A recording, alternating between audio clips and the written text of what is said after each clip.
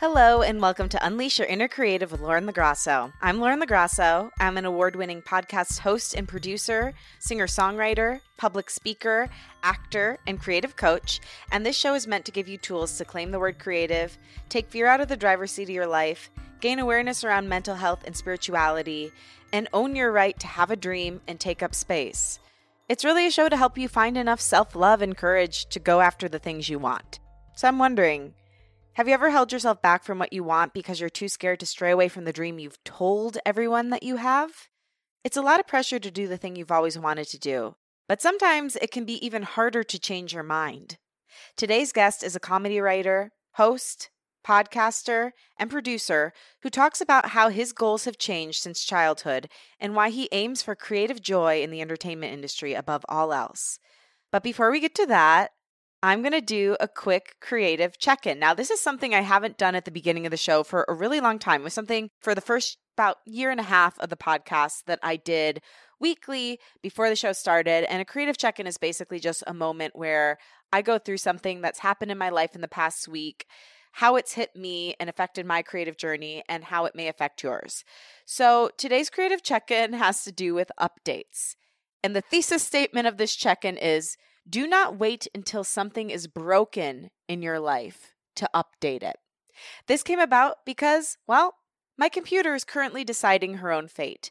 Today, randomly, must have been a stroke of Mercury retrograde meets just weirdness. Both of my computers, I have a work computer and a regular computer, both just chose to crap out at the same exact time. So I called Apple. I spoke to a wonderful woman, which, by the way, just shows how much customer service really can change your life, because she really walked me through it in such a kind and warm way. So shout out to her and to Apple support. But basically, this is happening because I did not update my computer ever. I mean, not just recently. Like, I've never updated my computer once. I've had it since 2017. It's on the same operating system it came with. And so it just had enough, and it was like, you know what? I'm done. And I just thought it was such a great metaphor because, I had to basically delete everything on my computer and then try to update it with the new processing. I don't even know if that's what it's called, the new operating system. But it just was a metaphor for me for my life, because I think so often in life, in our journeys, we wait until something or someone, mostly us, is completely broken before we change anything or update our own operating systems, right? Like, we'll wait until we're sick to leave a job we don't like, or we'll wait until our relationship is hanging on by a thread before we go to counseling, or we'll wait until we're really depressed before we will make a change or go travel. And this was just a reminder for me that if something is already showing that it's ailing, it absolutely needs fixing right then and there. But before it even gets to that place, update your way of thinking, because just because you reached one level, like I had a beautiful brand new computer in 2017. It's now 4 years later. It needed some updating between then and now. It didn't get it, and therefore this is happening. Just because you have something that's good in your life doesn't mean that it's promised. And if you don't continue to work on it and to upgrade it and to update it and to delve into how you can make it even better or how you can get closer toward yourself or your goal, that thing is not promised to stay in your life. And your dreams aren't promised if you don't continually upgrade and update yourself and really ask, what do I want? What could make this an upgrade for me? So again, update your computer, that is for sure, but also look around your whole life and ask, where are systems, processes, parts of my life that I could upgrade that could use a little love and attention? And how can I do it now versus waiting until it's actually broken to do so? And hopefully you won't have to look at a dark screen wondering whether your computer or whatever the thing in your life that you're trying to upgrade is going to work. Okay, so I wanted to let you know I am actually doing a live music show. I'm so excited at Bar Lubitsch, which is in West Hollywood on Santa Monica Boulevard, on Tuesday, June 29th at 8:30 p.m. So definitely come check it out. I'm going to be playing all new songs. My shows are kind of like a hybrid between the podcast and a concert. I'd love to meet you. I cannot wait to play. I literally cried when I booked the show. And it's going to be so much fun. I'd love to meet you and talk with you and come out and we will chat and catch up. Okay, now to the guest. His name is Christian Blatt. He's best known for hosting the Blattcast, for writing and co-hosting The Dennis Miller Show and The Dennis Miller Option, executive producing and hosting at AfterBuzz TV and The Tomorrow Show, which is where we actually met. He's a ridiculously talented comedy writer, an incredible friend, and one of the most genuine human beings I know. I respect him and love him very much. I wanted to have Christian on the show because he's such a balanced person who can speak to what it means to realistically go for your dreams and stay true to who you are. In this episode, we talk about going with the flow of your career and allowing your dreams to change with you, persevering and exposing your weird side and how that can actually help you in entertainment, as well as why it can be great to choose projects to work on that serve you joy and fulfillment rather than money alone.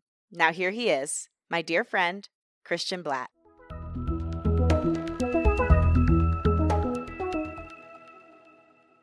Well, Christian, I'm so happy you're finally on the show. This is a long time coming. The reason that you and I originally connected, obviously we worked together on The Tomorrow Show back in the day, but the minute I knew you would be my friend for life was a late night. We were because I'm laughing because I know what you're going to say. Yeah, we were recording this promo for The Tomorrow Show to, tell people it's coming. And we were just like all slap happy. It was like 3 a.m. It was too late. Yeah. And there was this, what was it, like a leaf blower? What was that? It was a piece of equipment in the van, and I think we were just filming the show opening. But you're right, part of that was filming a promo. And in hindsight, to think back, which by the way was 5 years ago, to think back, that's wild. It feels like both too long and too short. Yeah, it was either 20 years ago or 20 seconds ago. And there was a piece of equipment. There's a lot of downtime, and something caught your eye, didn't it? It sure did. Yeah. And that thing, whatever it was, it looked like a leaf blower to me. Yeah. But the product had the word Husky on it. The brand was Husky. And suddenly, with no explanation, I just look straight ahead with a dead look in my eyes and go, Husky. Husky. And it was an intuitive thing. It wasn't like I planned out, like, I'm going to say Husky. It just happened. Yeah. And you looked at me, and what did you do? I laughed because it was so funny. And then for 5 years since, I've called you Husky. And sometimes people think that's a very cruel nickname, but it is a very strong term of endearment that I call you Husky, because it's memories of our early days in the trenches together, just how delirious we were and how silly it was that Husky. There's always a distinct moment for me when I realize somebody's a kindred spirit or that they're a weirdo too, and that I'm safe to be my full weirdo self. And that is one of the clearest of those times in my life, and one that I'm most grateful for, because from that day forward, I'm like, oh, I'm always safe with this person to be exactly who I am. Yeah. And I think that especially when you work in any level of entertainment, it's always hard to find those people where you're like, oh, yeah, I can be me, because we all feel that we're probably a lot weirder than we actually are. And, everybody's kind of somewhere in the middle, and sometimes you have to put up this artificial presentation of, well, this is what I'm really like. And, depending on what you're trying to do career-wise, that could help. If you're going to be a news anchor and read from a teleprompter, that's probably what you should be working on professionally. But if you're doing any kind of show where you have a conversation like this one, especially where you're talking about the real people behind the creativity, you need to be able to be you. And I feel like for the most part, the people who do the best are the ones who are able to share that personality, and you actually get to know them, and it's not just like, oh, this person looks a certain way, so they'll be a good fit for this kind of show or this sort of entertainment. Was there a time in your career where you felt like you had to put up like that presentational version of Christian? And like, if so, how did you deal with that or break out of it? Or were you ever able to? I think when it was very early when I was an intern. I interned at NBC in New York. My senior year, I interned the whole year. In the fall semester, I interned for Late Night with Conan O'Brien, which was his 12:30 show, 11:30 Central. And the second semester, I interned at Saturday Night Live. So I think that you walk into those situations thinking you need to be a certain way, but then you kind of realize that the people that work at places like that are actually pretty laid back. And for the most part, they're very nice and you could be yourself. When I was a page at NBC, that's a little bit more buttoned down, and So, Christian, for those that don't know, what is an NBC page? An NBC page is basically somebody that's usually right out of college, and you get an entry-level job where the primary reason you have them is to give tours of the studios. And you wear these really sharp little blazers with a little peacock tie. And the trade-off is that you then get assignments on shows within NBC. So for like 10 weeks, you would sit at the desk in front of the studio for Conan O'Brien or SNL. People would have assignments up in executive offices, or they would have assignments in the sports department, in the news department. So it's like being a TV apprentice on whatever area of expertise you're most interested in. A lot of people know what that job is because there was a character on 30 Rock called Kenneth, and he was an NBC page. So once that show started, I could tell people, oh, I used to be an NBC page. By the time they did 30 Rock, they actually didn't wear those uniforms anymore. But Tina Fey knew that those uniforms were actually very funny. So that's why she had him wear one. In any case, so that was like a little bit more corporate because you were dressed a certain way. You had a name tag, you were supposed to answer to people. And then I think that might be the only time for the most part, certainly in terms of anything that I would do in front of the camera, in front of the microphone, I think I was always fairly comfortable being myself, because by the time I got those opportunities, I started to realize I'm only here because of the bits of personality and what other people have characterized as quick thinking and fast timing comedically. So other people thought that I did a good enough job with that stuff. So I must have been doing something right. So I'm just going to kind of go with it, Yeah. Yeah, I definitely resonate with that too, because I remember when I was interning at the Ellen show, like I was so scared somebody was going to find out I was an actress and think I was flighty and then judge me and like not give me another opportunity. But I'm like, I did realize after that I need to be honest wherever I go, because people are going to find out. And second, like sometimes they can find out and help you. So I think that was a good learning, and why now when I work with someone, I always ask them what their dream is, because even if it's not like what I'm hiring them for or what I'm working with them for, maybe I could help them down the line, and they're ultimately going to do a better job for me if I see them fully. However, not everybody acts that way, especially, there can be people in entertainment who are very ego driven and scared that you're going to like try to take their spot. And so I'm curious, because like you've spent so much of your career working with Dennis Miller and like and a lot of different big names, and like, like being their go-to person. And I have too, as a producer, and it's a tough line to walk. Like how do you know when you're in those kind of situations, how much of yourself to bring and when to stand back? Well, I think it's a lot easier when you're dealing with comedy and comedians, because even when things are serious, they're not as serious as they might be otherwise, I mean, I did a radio show with Dennis Miller for 8 years. He would do it out of his house up in Santa Barbara. The rest of us were in Los Angeles. So there would be tech problems. And like the tech problems were the time it's like, okay, nobody can have fun right now. Yeah. Like even if we're not the ones who can fix it, we don't get to enjoy it. It just depends on that person. Mm-hmm. Some people that, I've talked to people who've worked for other people, and it's like, it seems like it can be pretty stressful. I mean, I've heard like third-hand stories of someone who once upon a time was Mariah Carey's assistant. Sounds like a delightful job. Yeah.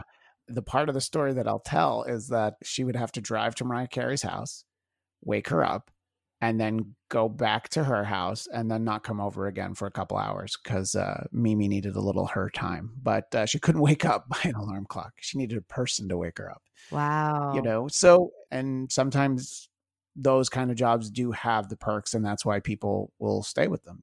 And honestly, starting a new job is always like, this is how I'm used to doing things. I wonder how that's going to fit with this new setting, Right. Yeah. I think it has a lot to do with reading a room, Do you have any tips for that for people, or is it just a gut thing? I think it's just a gut thing. The good thing about a room is if there's a few people in it. So like the example you used earlier about starting out at the Tomorrow Show, you knew a lot of those people. I didn't really know anybody, I mean, that wasn't the first night we'd all met, but I really didn't know a lot of those people.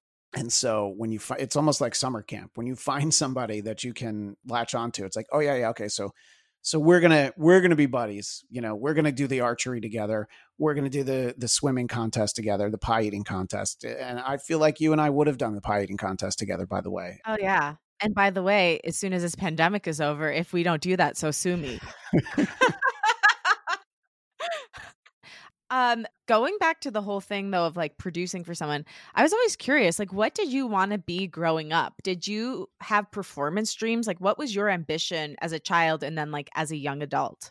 Yeah, well, I think that it would have been good if my ambition had been to post after show videos on YouTube and not get paid for them, because that's where I'm largely at these days. But the interesting thing, and I use this as an example, whenever anybody's made the mistake to let me speak to like a college class or something, I'll usually talk about how important it is to really manage what your goals are and how they should be able to be changed a little bit.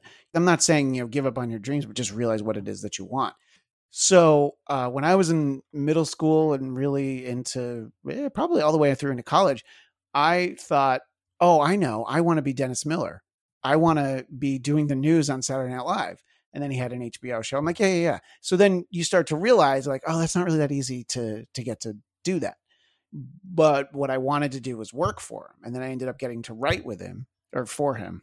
I occasionally wrote with him, but let's be honest, I wrote for him. And sometimes he liked the joke and other times didn't.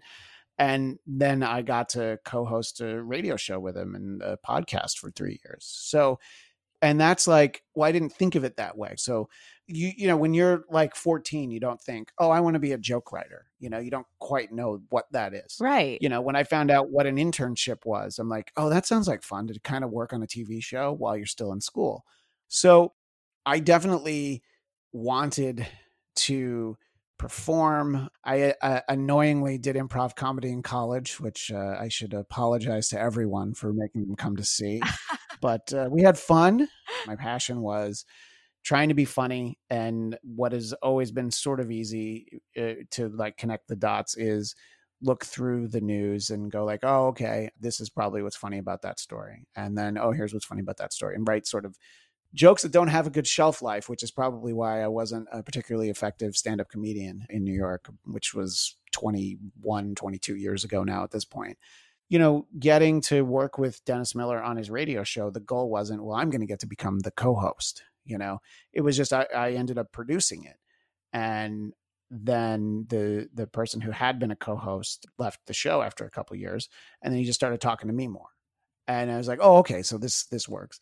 And then when he would be on vacation, I would guest host. And then I started, because I had started doing my own podcast, The Bladtcast, BLADTCAST. Thank you. That's right. I started doing that in 2013. So by doing that, I felt comfortable. It's like, oh yeah, I've done a podcast for a few hundred people. Why can't I go on a nationally syndicated radio show and talk to a few million people? What's the difference? But it's just, you have these little steps along the way that make you feel like, oh, okay, yeah, I feel like I could probably do that, Do you believe in manifesting? Never on the first date. You are a gentleman and a scholar. But third date, sure. I have to I want to be sure I understand what you mean by that. So is that one of those, like you sort of do the vision board, like, oh, I want this job or I want this thing? Or well, yeah, like to me, it seems you manifested working with Dennis Miller. You said, I want to be Dennis Miller. Then you thought, I want to work for Dennis Miller. You end up working for Dennis Miller and with Dennis Miller. Do you believe that there was some part of this like intense wanting and visualization that aided you in having that opportunity? Like, how did it even come about? Well, it's a good question because it hinges from the fact that, as I mentioned, I had been an NBC page. So I was an NBC page in New York. And then when I moved out to Los Angeles, I would be on this sort of alumni list of NBC pages. And there was an Excel spreadsheet. And you would just look who other alumni were and what shows they worked on.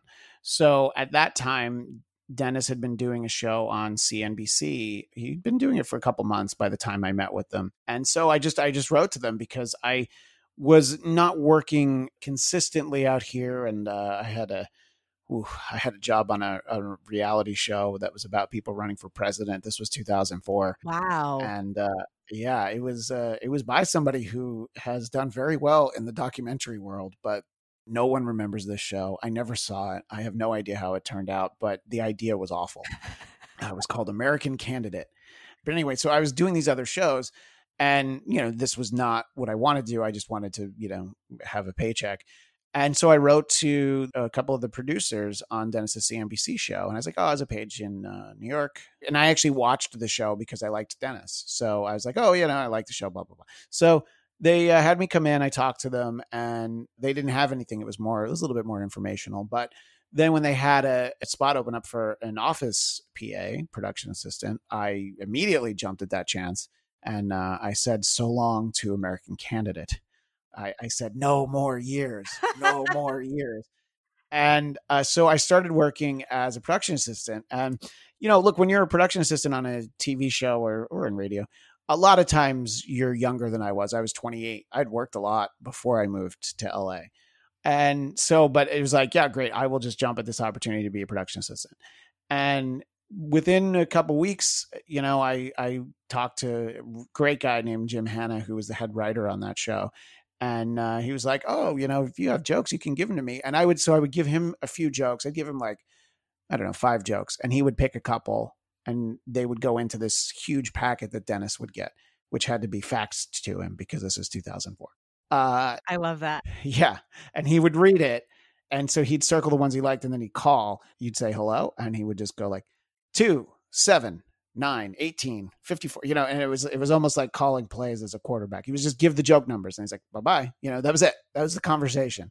So I wrote jokes that I gave to this guy, Jim Hanna, and he would include them in this packet. And this is not the way everything always worked in comedy. Dennis wanted all the jokes just numbered. He didn't care who wrote them. Nobody's name went on the top. He just picked the jokes that he thought were the funniest. So I got a few jokes on that way. And so some of the other writers, you got to know them. They started writing me into bits on camera, which I still have in some very interesting costumes, including a monkey suit, ladies' lingerie.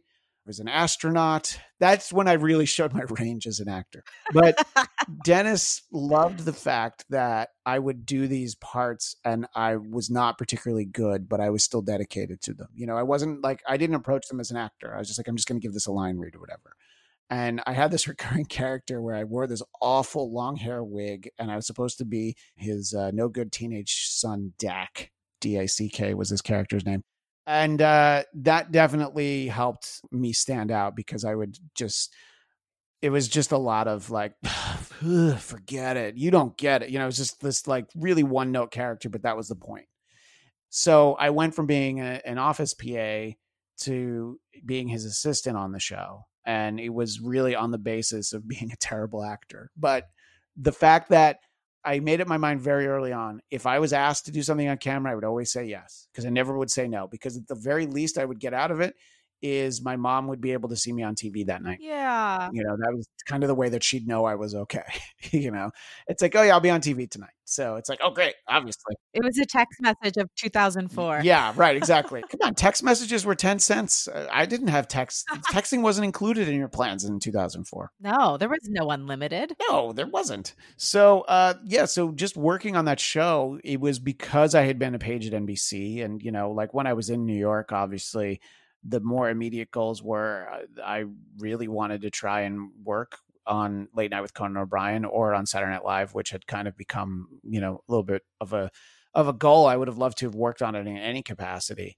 And honestly, even in recent years, I've still submitted writer packets because that's always something that would be pretty amazing, even though I live in Los Angeles. That's one of those things that if I ever got a job on that show as a writer, my wife and I, we've talked about it, we'd figure it out, Yeah, no, you would be amazing at it because of what you were saying about how you approach stand-up comedy. I mean, the whole show is pretty much topical. So it's literally perfect for your sensibility. Well, as soon as we're done with this, I'm going to give you Lorne Michaels' number, and I do have it. You get one of his 3 assistants, and you should explain to them why they need to hire me for the rest of the season. And I'll start working there on Saturday. It'll be great. Yeah. Hey, Lorne, it's Lauren LaGrasso. Yeah, I know you don't know me. You're going to love me, though. Just wait.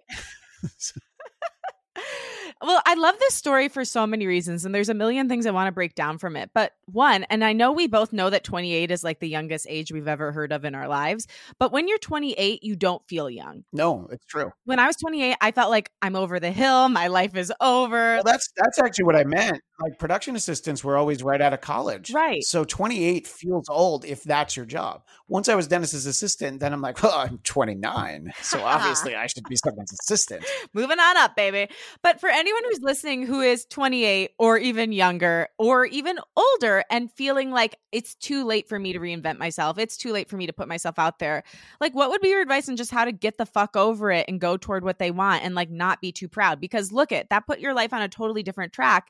If you had said like, no, I'm too old for this, I can't start over, I don't want to start in this smaller job, you wouldn't have gone down this track that's led you to all these cool things. Yeah. What would be your advice for that kind of person? I think you have to be prepared to be disappointed at every turn, but you also have to realize, it's easier to visualize in entertainment, but in all honesty, this could be in finance, this could be in government. You could realize that, yeah, I'm 28 or I'm 38. I'm going to go and get like 10 coffees from Starbucks, which is probably a lot easier now because you can just do it all on the app and just pick it up. But whatever the low level jobs are that people are like, yeah, this is probably beneath me in some level. It's not beneath you because of the level you're at. And when people see that you do these little jobs and you do them well, it's like, all right, let me give you a slightly bigger job. Okay, great. Let me have you, help us out with this. And it's just being able to prove yourself. And it's honestly always being able to say yes. Like the example from all the opportunities I had to do dumb stuff on camera, I never wanted to say no. And the only reason I would say no is like, oh, that looks like it'd be stupid. But it's just like, you should be willing to do whatever's asked of you, obviously within reason, Right. Can you find me 180,000 ballots somewhere in Georgia? No, you can't do that sort of thing. Those are not the jobs. I found them. Lauren was hiding them.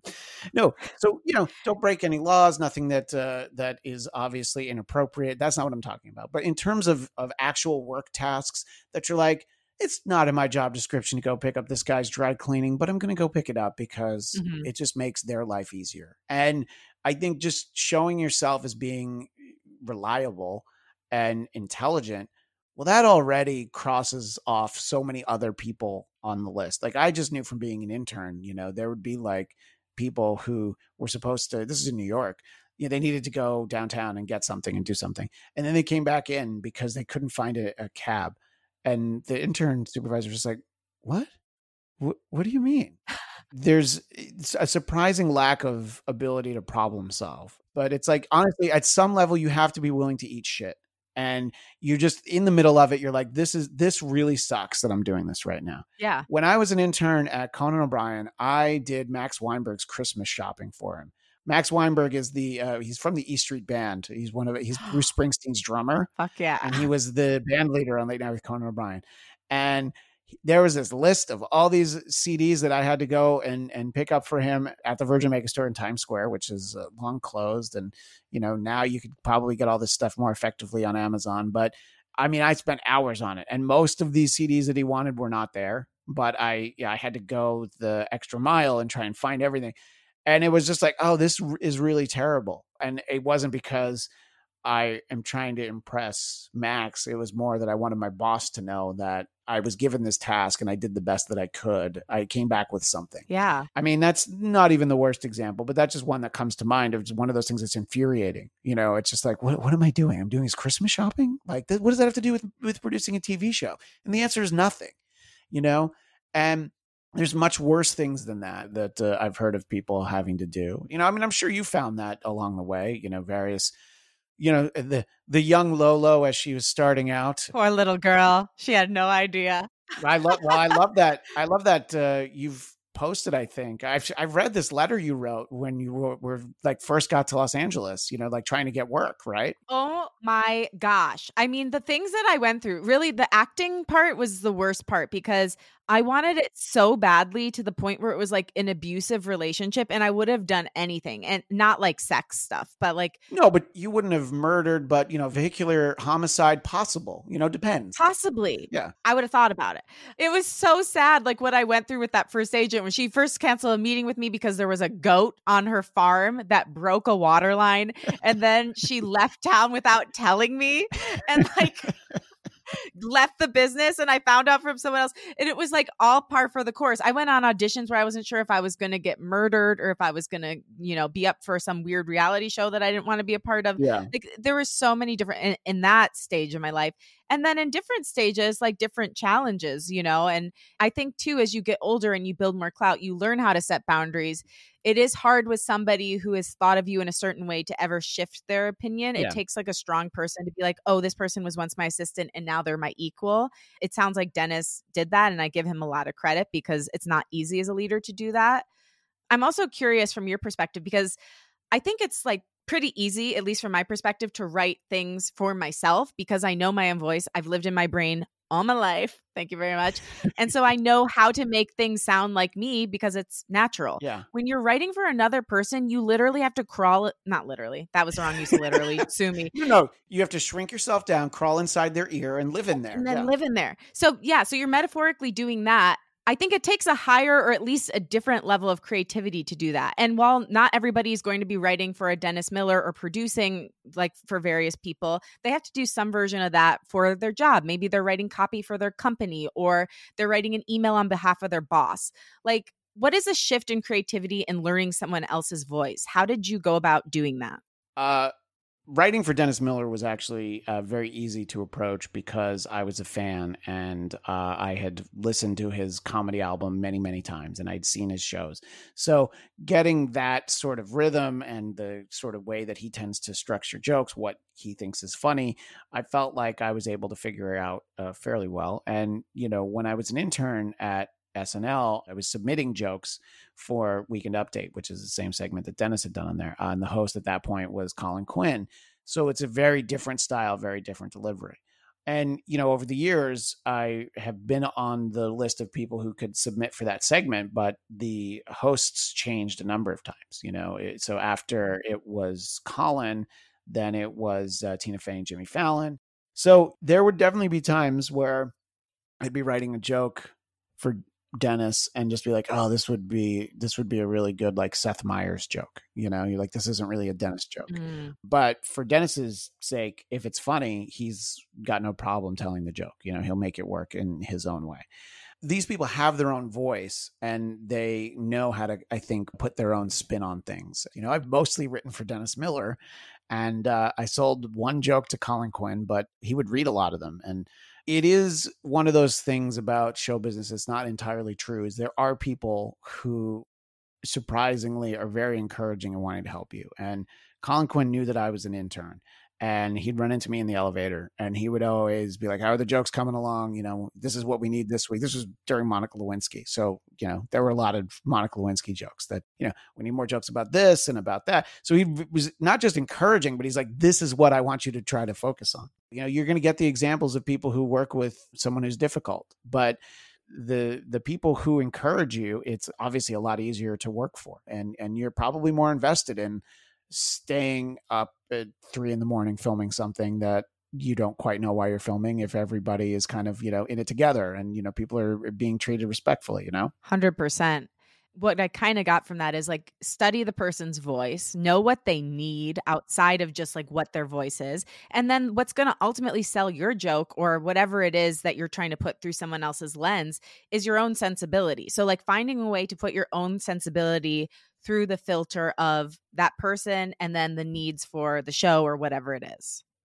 Yeah, I think that's really what it is. And monologue joke telling is a very specific skill set that honestly there's not that much call for anymore. The overall number of monologue jokes went down when Jay Leno walked away from late night television. So just the need for that is so much less than it used to be. Someone should just go on a street corner and start saying them. Something, Christian, you've brought up a couple times too, is setting expectations. And as a friend, because I just think you're so wildly talented, you're such an incredible broadcaster, you're such a great writer. Sometimes as a friend, I worry about you that you set expectations a little bit too much. Like I wish sometimes you would, like I was happy to hear you say you still submit to SNL because I want to see you dream as big as you possibly can. So I wonder, like, where you're at in that journey with I Still Want to Dream and setting expectations and how you kind of balance it. Well, it's a great point, but I would say that I'm at this stage where I don't really know. I mean, look, in less than a month, I'm going to be 45, and that is not necessarily what everybody's looking for. And I think that it's great that you're finding that these shows that are out there are being much more mindful of diversity and gender equality in terms of the hiring. The big problem that I ran into when I was out of college was that no one told me that you needed to go to Harvard if you wanted to write for a late night TV show or Saturday Night Live. Because like you would just see like, almost everyone went to Harvard, and like, the one guy who didn't, he went to Duke, so it was just like, okay, I just didn't get it. All right. Nobody told me that I needed to be smart if I wanted to be a comedian. And do you think it's as much smart as it's the boys club? I mean, to me, it seems like it's a Harvard boys club and they just keep hiring the same people. Yeah. And it's definitely not that way even. And I'm talking about like the late 90s when things were definitely better than they had been, in say the 70s. Like if you read about putting together the original writer's room for Saturday Night Live when Late Night with David Letterman started in 1982, there'd be like a woman writer essentially, and then there was definitely more than that. But whatever the reason is, the idea should always be that if you're funny enough, you'll find something. So I'm not really sure. I'm not quite as sure as to what's next as I usually do. The thing that helps is that my wife is an incredibly talented TV writer. So no one's looking to me to provide for my family of 4 because my wife makes so much more money than I do. And that's what I always wanted from her. I told her that very early on because she's like a drama TV writer. I love that. That makes me want to cry. Well, I said to her, like, I can't wait till you make more money than me because the potential was so much higher. Just to look up what a network script fee is for a producer level writer, and it's just like, this is insane, So I haven't given up on anything. And honestly, what I find helps supplement what I was doing is just doing my own shows. And I think we live in a great age where it's, I mentioned I've been doing a podcast for 8 years now.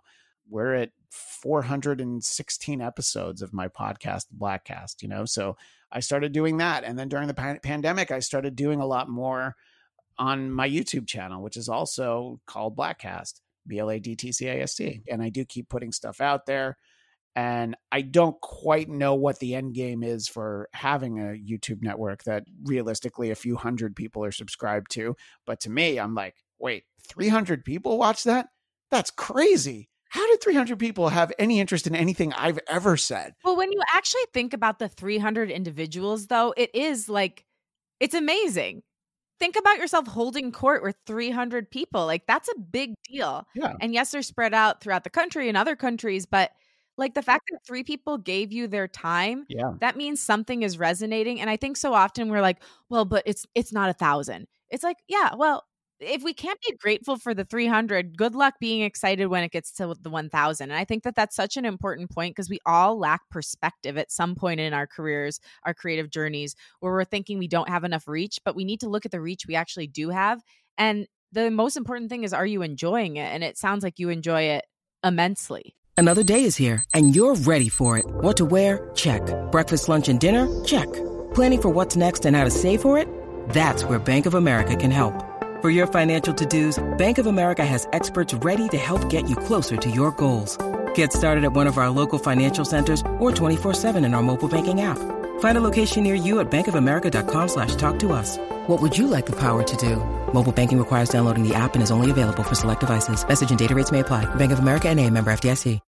When you need mealtime inspiration, it's worth shopping Kroger, where you'll find over 30,000 mouth-watering choices that excite your inner foodie. And no matter what tasty choice you make, you'll enjoy our everyday low prices, plus extra ways to save, like digital coupons worth over $600 each week. You can also save up to $1 off per gallon at the pump with fuel points. More savings and more inspiring flavors make shopping Kroger worth it every time. Kroger, fresh for everyone. Fuel restrictions apply. Yeah, I mean, I have fun. I mean, and that's really what it comes down to. I mean, the the actual Blackcast podcast that I do, it's kind of fun in that it's whatever I want. I talked to you for a whole show last year, and I'll talk to the guys that I usually do it with. I'll do a lot of like musician interviews, just whatever comes along. So like you tune in one week to next, you don't really know what you're going to get. And I think that actually works against the success of it because it's not consistent. And I think people sort of like consistency. They like, well, we know what we're going to get when we tune into that. But I don't know. I think that the eclectic nature helps a little bit. I always use the example that, well, the Blackcast isn't for everyone, but there is an episode that is for everyone. You just would have to find it and, really sift through the 417 that are out there. And it's fun talking about Marvel movies and comics and TV shows, doing a show for that. And we started a political show during the 2016 campaign, and it's gone through a couple of name changes. It's called Biden Time now, and we're very proud of that. I'm proud of you for that. And that's the reason why we settled on that name, is because that's usually how people react. And it is mostly fun. It's the only reason to do it. And the fact that I have people who are willing to give me their time and just chat with me about, largely it's just nonsensical. I mean, you can say that talking about politics is important, but our opinions on politics aren't necessarily that important, because who are we? But we have fun. Well, everyone seems to think that they are. Yeah. I mean, I like that you say that, because I feel like the biggest issue right now is like, my opinion is more important than any other opinion. Back off. How dare you? Yeah. And there's certain instances, where there's like a black and white, but there's a lot more gray area than our society is currently accounting for. And what I always have loved about you is that you're very fair when you're talking politically. So you still have opinions, but it's not so far out on either side that someone would listen to you and not be able to relate. I think that if you enter a conversation where your goal isn't to try and change anybody's mind, maybe you just like, how about you just think about one thing? What do you think about this? Because, some people think that this is what's important. And it's not even necessarily what I or you think is important, but why is it important to those people? And you go from there. And I think it is very hard to have conversations about stuff like politics in this day and age, because everybody's pretty dug in. And I get it that cable news exists the way it does because the segments are like 6 minutes, and for whatever reason they decide to like pack 8 people talking at the same time, and of course they're going to fight and they're going to argue. But for whatever reason people enjoy that. I don't enjoy that. I would rather the segment be, 18 minutes and you hear a couple minutes from everybody. But what do I know? Well, it sounds like you're trying to be a balanced person and not have an anxiety attack, because that's what watching that stuff feels like to me, is an anxiety attack. Well, yeah. And it's like, honestly, a lot of that stuff, it's like, it's hard to watch, I mean, it's when you get your information, it can be very hard to sit through stuff like that, where it's like, well, why is everybody yelling? Should I be yelling about this? I don't know. Approaching it from that way was important to me. And I think to me, it's more listenable. But look, the podcast wasn't a huge success. None of the shows I do are lighting the world on fire. So you know what? Maybe what people need is arguing. I think, Lauren, you and I should probably fight about something and yell for the last few minutes of this. Hey, yeah, get out of here. I can't pick an argument with you. I love you.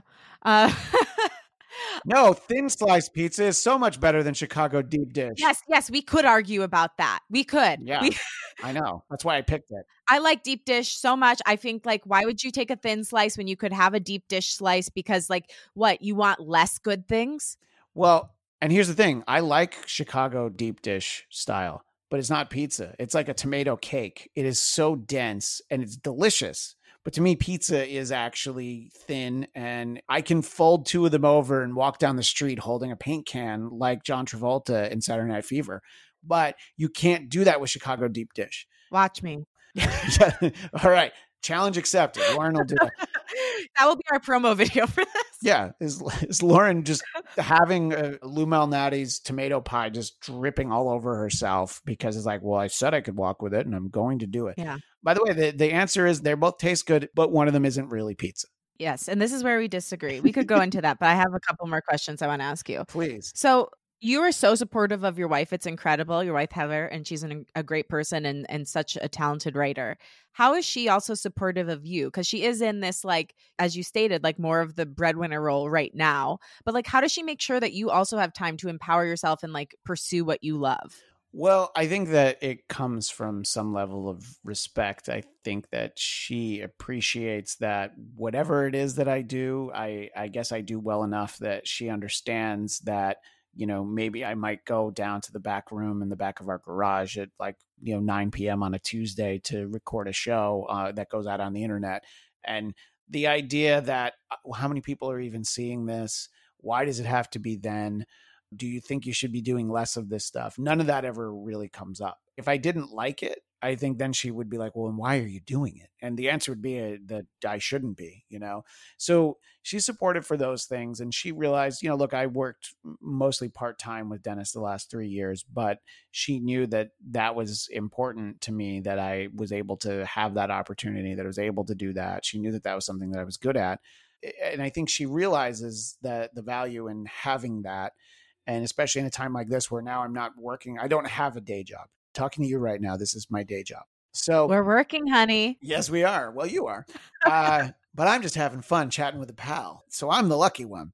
But she always understands that in no way does she demean what I do. And every once in a while, we'll have the conversation about what do I want next? And it's always like, well, here's what I want. I don't know how to get what I want, but here's how to try to get maybe steps between what I want and where I am now. And, it's the same thing. I mean, when you're a TV writer, my wife had a full calendar year where she didn't work, so right. You have to be very encouraging the other way, that it's like, no, it's not that you're not good. It's just you haven't had the right opportunity. And getting the next job can be very hard in any line of work, but especially in entertainment. So I think the fact that she's been there, she understands that feeling of oh, I don't know, am I good at this? Why don't I have that job? So I think the respect and support being a two-way street is probably the reason it's able to succeed. Yeah, and I think that's such a great pitch for why sometimes when both artists are mentally balanced enough to have great logical conversations and mentally unbalanced enough to still be creative and amazing. But I think it's a great pitch for why it can really work when it's two artists coming together. Sure. And then you're just an amazing dad as well. You've got 2 beautiful children, Lucy and Felix. And so I'm wondering how has raising them increased your creativity, or how do you approach raising them in a creative way? Well, I think you think of the world differently for sure, when you have kids, and just some of the insights they have, and just things that my son for the last year and a half or so has been really into maps in other countries, and just unfortunately he wants to go to all these places, and I'm like, oh, this has been the year where you can't go anywhere. We can't even go to Las Vegas, so I don't know how we're going to be able to go to Indonesia, but I'm so excited that you want to go, so the stuff that they bring up, it's like, oh yeah, I hadn't thought about it. So it's just, there've definitely been moments where you're thinking of things, you're improvising off the cuff, doing a podcast or whatever. And I'm like, oh, I only think of this because my kid mentioned this country that maybe I don't think of. So it bleeds over into whatever your creative avenues are. And I don't know. I mean, I think that the things that they think are funny and are silly probably come from just, who I am. And all I remember from my dad are dad jokes. My dad, God love him, he's one of the least funny people on the planet. It's funny because people always talk about oh yeah, growing up, my dad was always quick with a joke. And that was true, but they were never, ever funny. 1,000% of the time they were awful. So it was almost oh, it had the reverse. It set the bar of okay, I need to be funnier than my dad. And I think that both Felix and Lucy can be very silly, and they will make jokes, stuff that's well, how about we do this? And they'll say something and they're just wouldn't it be funny if? And for Felix, it's 80% poo-poo humor. But look, there's a place for that. 100%. Oh, there's a place for that in my heart, for sure. And then final question, it's a 2-parter. So I believe creativity is deeply connected to the inner child, which is, why I think it's cool that you get to raise kids, because you kind of get to relive that. Yeah. But I'm wondering if you and a younger version of yourself were standing in the same room and looking at each other, what do you think he would say to you and why? I think the first thing little me would say is, has anybody ever told you that you look like Nathan Lane? And I would be like, yes, all the time. For God's sakes, little me. I think little me would ask, are you having fun? Because growing up, and look, I grew up in New York State. I didn't grow up in the city. I didn't grow up far from the city, but it wasn't like, people around us, people that I knew, their parents didn't do stuff that they loved. Their parents just had jobs, The most creative things would be like people who like took photos for the local newspaper, but that probably wasn't even their full-time job. You know what I mean? So it was like, you don't even really think about it that way. So people probably didn't seem happy. So the idea that he could grow up and be happy working would be great. And the idea of like, well, TV is pretty awesome, right? Yeah. People actually work on those shows that you like. So I think that knowing that whatever the capacity was that I've been involved in it, I think little me would be excited. For middle school age me to be told that I interned at Saturday Night Live, that I had a joke on Saturday Night Live, that I worked with Dennis Miller would be like, oh, great. Well, clearly you're going to be a billionaire. And I'm like, yeah, that's true too. So don't be disappointed if it doesn't happen, little me. But and what would you say to him and why? I think I would tell little me that everything's going to be okay. It just won't seem like it at the time. And, look, my parents got divorced when I was older. So I had a good run, and plenty of people didn't. People that I knew, my parents, honestly, right about the time I'm talking about earlier, when I started working on the Dennis Miller show on CNBC, that's when my parents got divorced. So I was 28, my sister had graduated college. So I had childhood and started adulthood. So, I feel like kids who have that happen when they're aware of it and they're still little, that could be very upsetting. So I think that we always grew up with the idea that things were going to be okay. We didn't have a lot of money, but my mom was always very creative on handling the finances. She knew how to make it work. And by the way, she always figured out how the budget included a subscription to TV Guide because she needed to know what was going to be on. And she found that 60 cents a week or whatever it cost to make sure that we got it. That was what was important to her. She found the way. So it's like, well, I guess store brand Cheerios it is so that we can get TV Guide. So I would tell the younger version of me, don't give up. And there's going to be times where you're going to think that you should probably give up. And you might have people in your life who are saying, why are you still doing this? And it's always worth sticking with it as long as you can. And look, when I was a page at NBC, we were almost all of us were in our early 20s. And I had people that I got to know really well who spent a year in New York. And then at the end of that year, what they realized is, yeah, I'm going to move back to Florida. Working in TV was actually not what I wanted. I don't want it enough. It's not really my thing.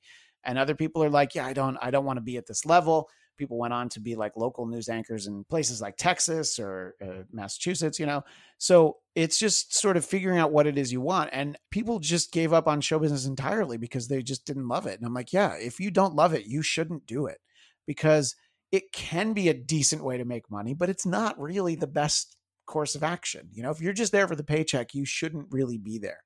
Oh, no. There's so many easier ways to make money than that. Yeah, you have to do it because your heart is fully in it. Yeah, and so your heart has to be in it, but if your heart is still in it, then don't give up. If your heart's not in it, you shouldn't do it for 1 second longer than you need to. But it's very important, I think, that a younger version of me could have known that it's going to be all right, that it is going to be fun, and everything will be all right in the end, as they say. You just have to get to that point. And you have to wait through a lot of it on the professional level, on the personal level.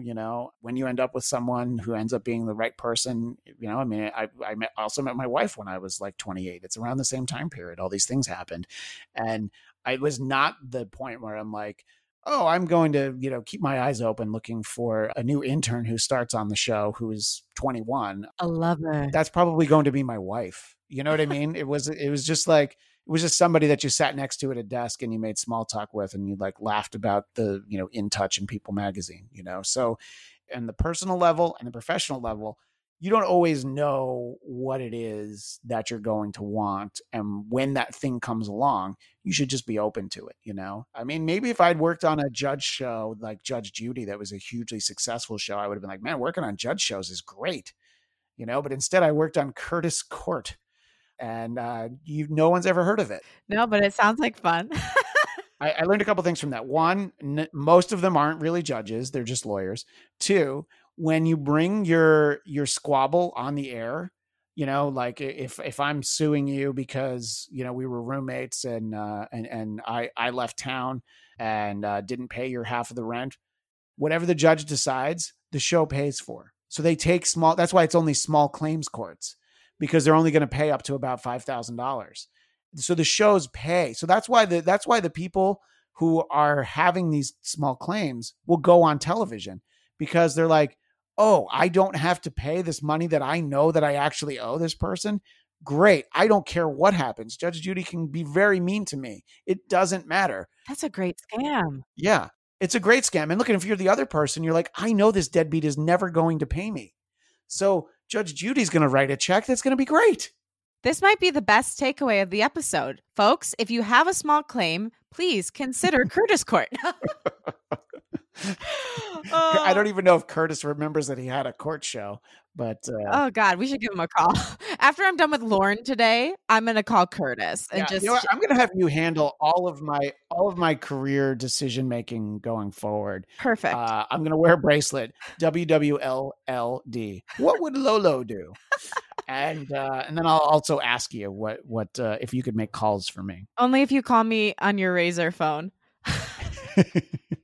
Well, yeah, you know what? I had a lot of flip phones, but somebody destroyed them for a video shoot. Yeah. One of the kindest things Christian ever did for me is sacrifice all of his old technology so that I could use it in my first music video, and I painted it blue.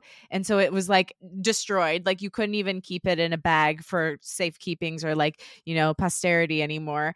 But that was just so kind, because I was trying to buy ones from eBay and they never ended up coming in. Yeah, well, I saw that post and I knew I had this box of old cell phones, and I'm like, well, what am I saving it for if it's not this, to help a friend who would have to spend money and get old cell phones? And so I saved my original cell phone from 2000, my StarTech flip phone that had the little belt holster, and legitimately pulled the antenna out so that it would work better. But the rest of them, I'm like, just do whatever you want. In fact, I don't want them back. So, oh my gosh, you gave me the greatest gift of my life, though, because I always wanted a Razr flip phone, a pink Razr flip phone, and I was never cool enough to have one. And then suddenly bestowed upon me, it was 15 years from when those things first emerged, my dream came true. So to bring it all back to manifestation, yes, I do believe. You can thank my wife, because she was cool enough to have a pink Razr phone. And so that's why you got to have it for even a moment. Oh, shout out to Heather. Shout out to Christian. I love you. Thank you for coming on the show and for all you shared. Well, thank you. I love me too, but I do also love you.